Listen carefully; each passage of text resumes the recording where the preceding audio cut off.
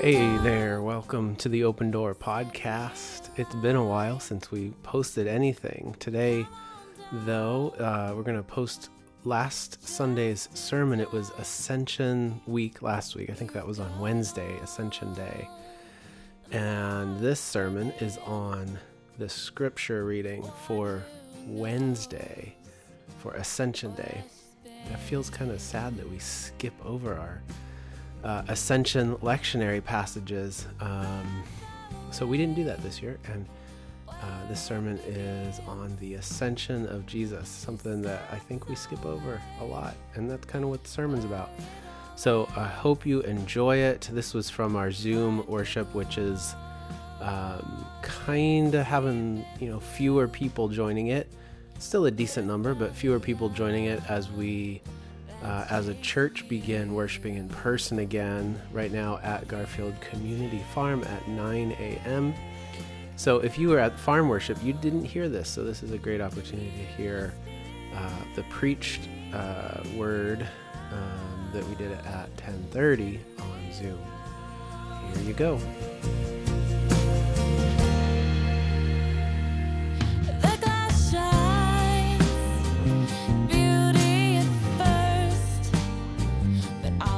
So our scripture for today is the very beginning of Acts. We've been focusing in on Acts, the lectionary passages from the book of Acts over the past few weeks, primarily, basically since Easter, I think.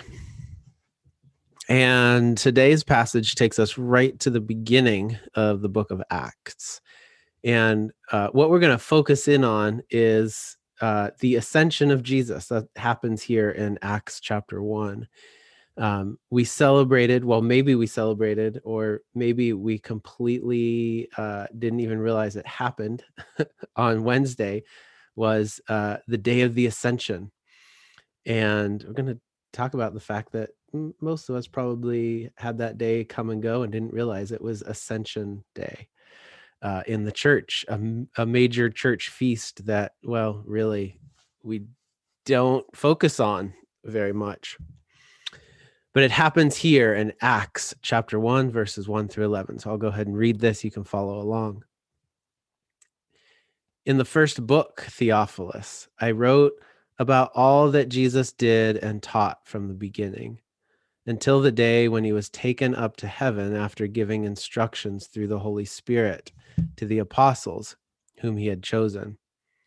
After his suffering, he presented himself alive to them by many convincing proofs, appearing to them during 40 days and speaking about the kingdom of God. While staying with them, he ordered them not to leave Jerusalem, but to wait there for the promise of the Father. This, he said, is what you have heard from me. For John baptized with water, but you will be baptized with the Holy Spirit not many days from now. So when they had come together, they asked him, Lord, is this the time when you will restore the kingdom to Israel? He replied, it is not for you to know the times or periods that the Father has set by his own authority. But you will receive power when the Holy Spirit has come upon you, and you will be my witnesses in Jerusalem, in all Judea and Samaria, and to the ends of the earth. When he had said this, as they were watching, he was lifted up, and a cloud took him out of their sight. While he was going, and they were gazing up toward heaven, suddenly 2 men in white robes stood by them. They said, Men of Galilee, why do you stand looking up toward heaven?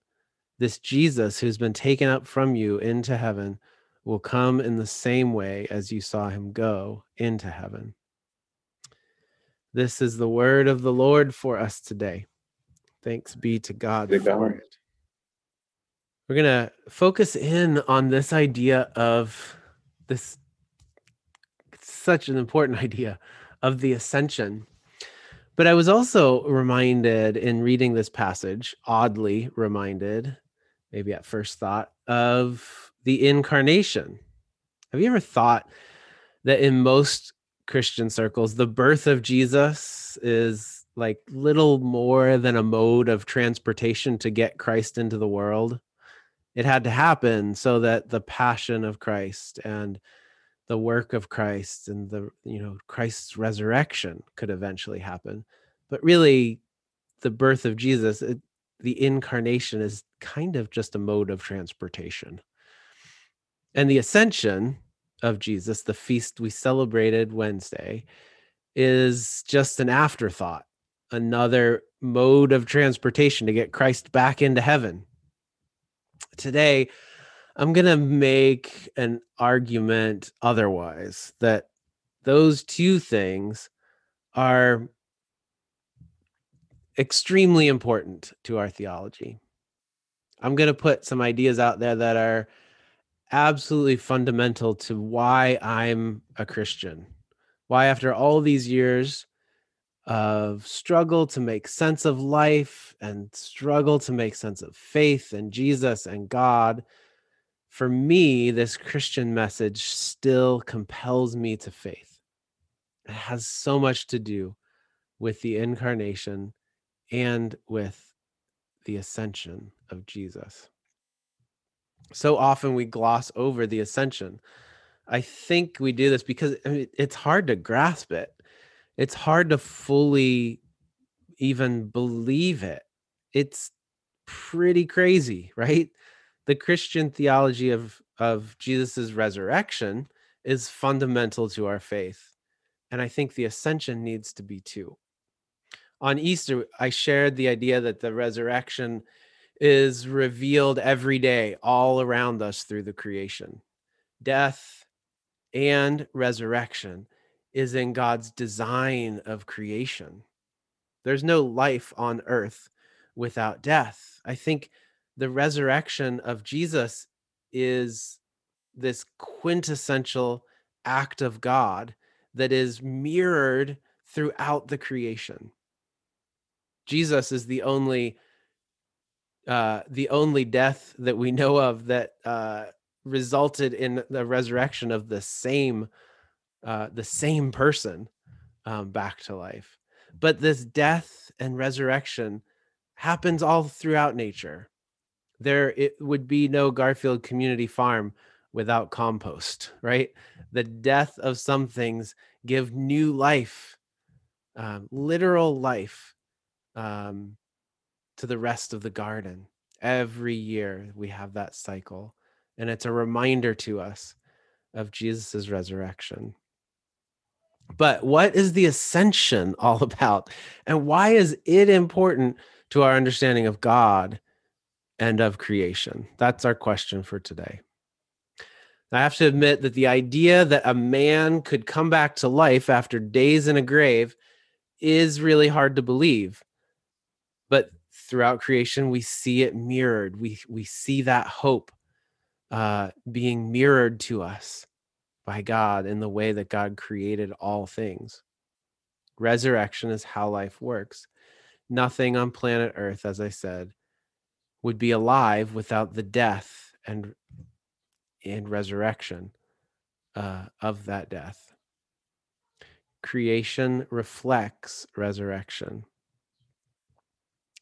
The ascension of Jesus is just as important to our theology, our understanding of Jesus and of God, but it might be even harder to believe than this idea of resurrection, our theology that Jesus rose from the dead. The ascension might be even harder to really understand and to get. I mean, did a man really float up into the sky and continue to sit on a throne somewhere up there 2,000 years later? I mean, are there flesh and bones of Jesus Christ somewhere just like my flesh and bones? That's what happened, right? In the story. That's hard to believe, and that is okay. And I want you to be intelligent, thinking people of faith. So it's okay to say, that's a tough one, and I don't get it. I don't understand it. But let's see what God's going to do with it. So we can't ignore the ascension. think if we ignore the ascension because it's hard, then we lose so much. We lose so much. So what do we do then? Well, for many of us, we can only find the deepest meaning in our faith when we're able to let go of whether things are literal or symbolic or something in between. Their faith is having open hands to those questions that are hard and those solid answers of literal or symbolic or something in between. So we come to faith with open hands. For me, the ascension is absolutely essential to my faith. But the literal floating of Jesus's body to heaven, well, I can hold that loosely because I have faith that the meaning of that event, that something happened, and the meaning of that event is so important. The scriptures hold this mystery even within the story. There's a reason that a cloud comes around Jesus. There's a reason the disciples didn't describe where Jesus went. They didn't even see where he went because the cloud envelops in this passage, envelops Jesus. And so there's mystery right there built into the story. We're not supposed to have all the solid, literal answers to what happened here. This is way beyond that, way beyond our ability to have those solid answers. So, what I want to do right now, just for a moment here, is take a moment to pray. So, wherever you are, in your house, with your family, with your kids, by yourself, outside, inside, wherever you are, I invite you to practice this open hand idea. So we're going to open your palms, face up. Maybe close your eyes if you're comfortable. And let's pray this prayer. Lord Jesus Christ, Son of God, open our eyes.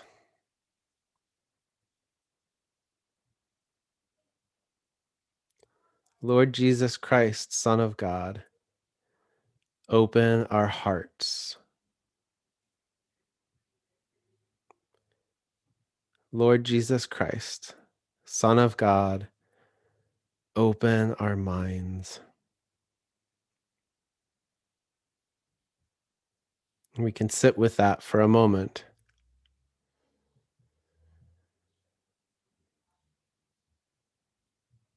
The ascension of Jesus demonstrates human flesh and bones united to God in heaven.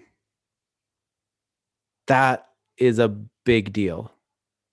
Just like the incarnation demonstrates the unity of God and creation. So it's kind of thinking God, heaven, coming down to earth unity. The theology of the ascension does the same thing, but in the opposite direction. And that, to me, is such good news. The creation is united to God in an upward movement.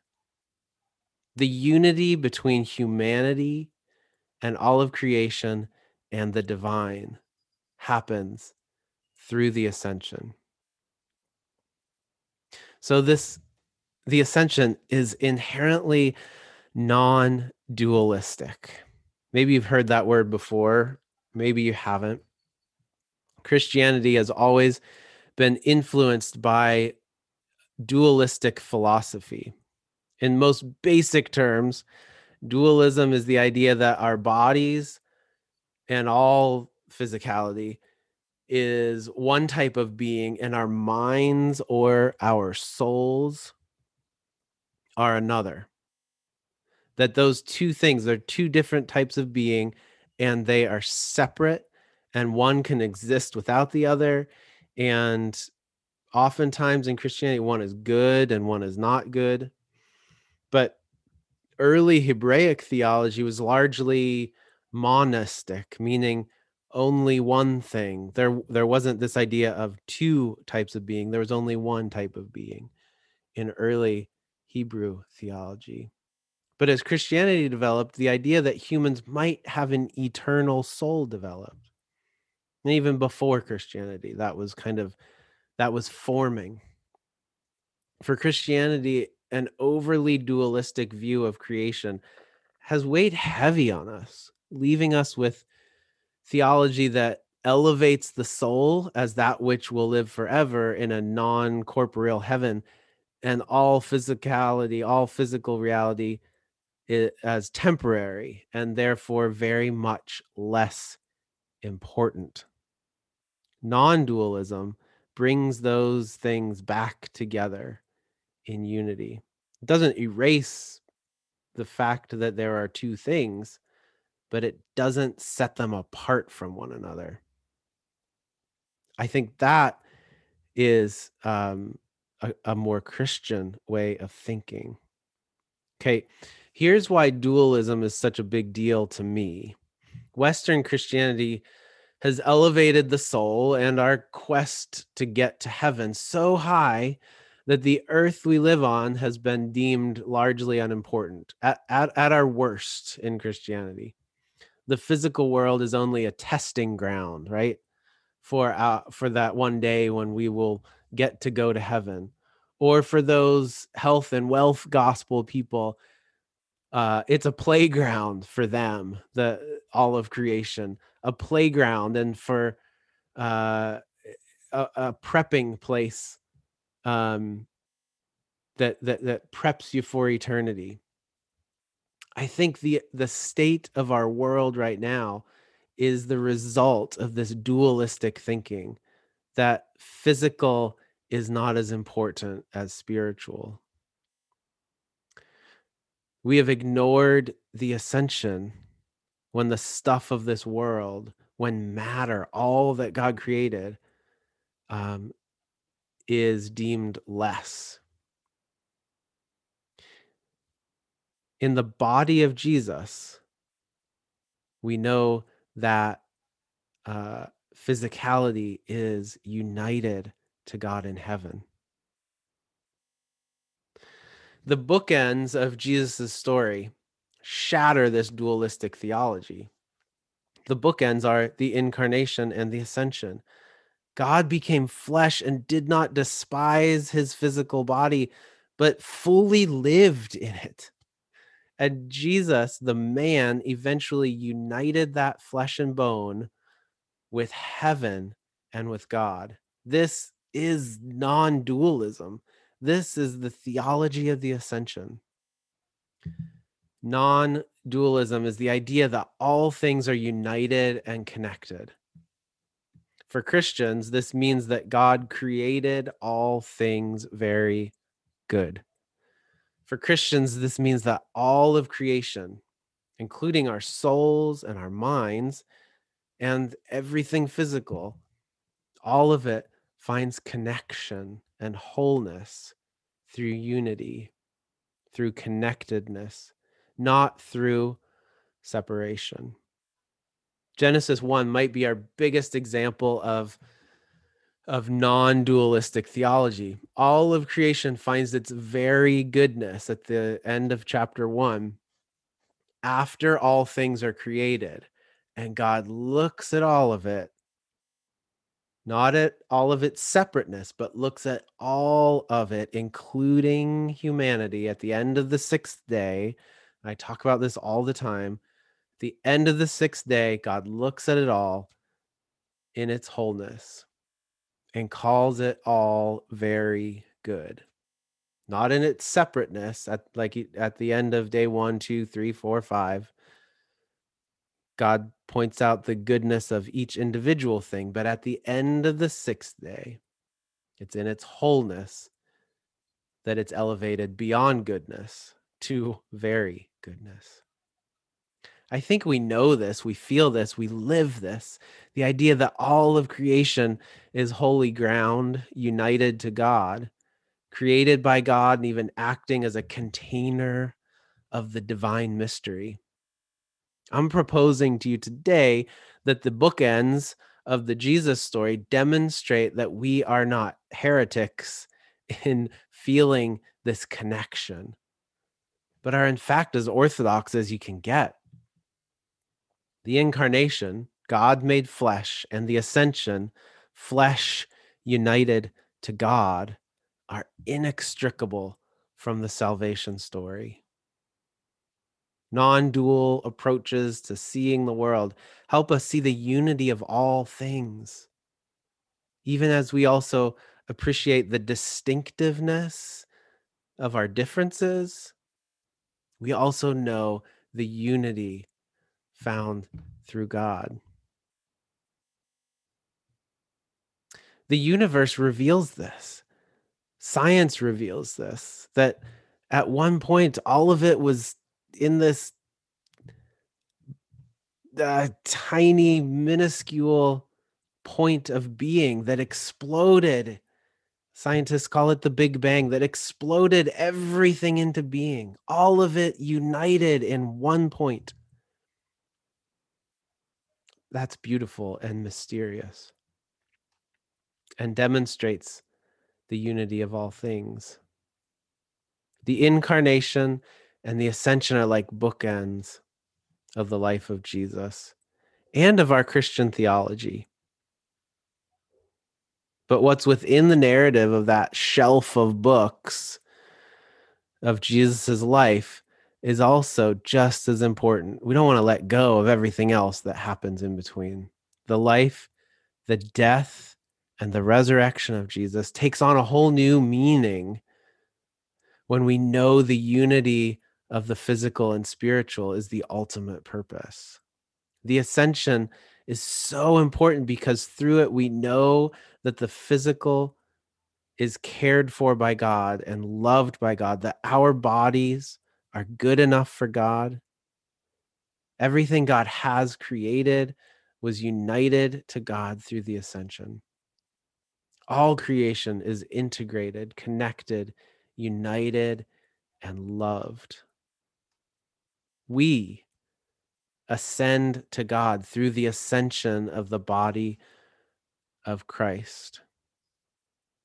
So maybe you only hear one thing today, and I hope it's this. The good news of Jesus Christ is that all things are redeemed and united to Christ.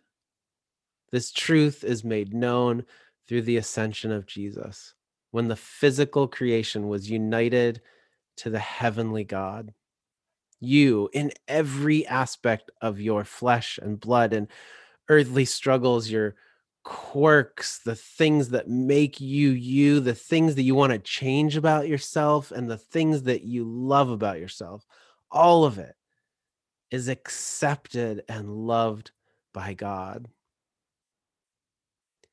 You're even revealed to be holy and sacred through the redemptive work of our Lord Jesus Christ. And we know this through our theology and our understanding of the ascension. Would you pray with me? Lord Jesus Christ, Son of God, have mercy on us.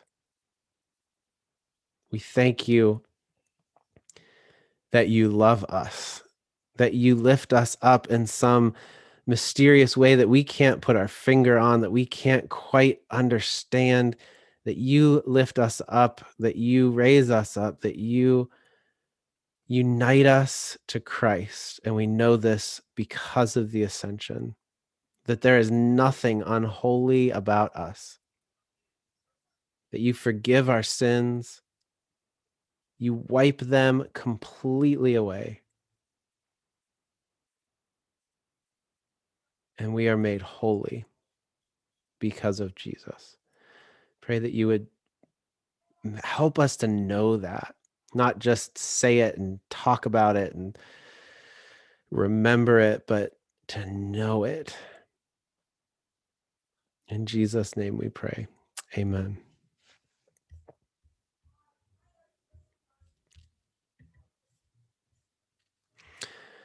Friends, at this time, we're going to take a moment and you can get some bread and some juice. After thinking about the Ascension, the best response is to take communion. So we're going to do that. Take a moment to get some bread and some juice in your home and come back to your screen as soon as you're ready.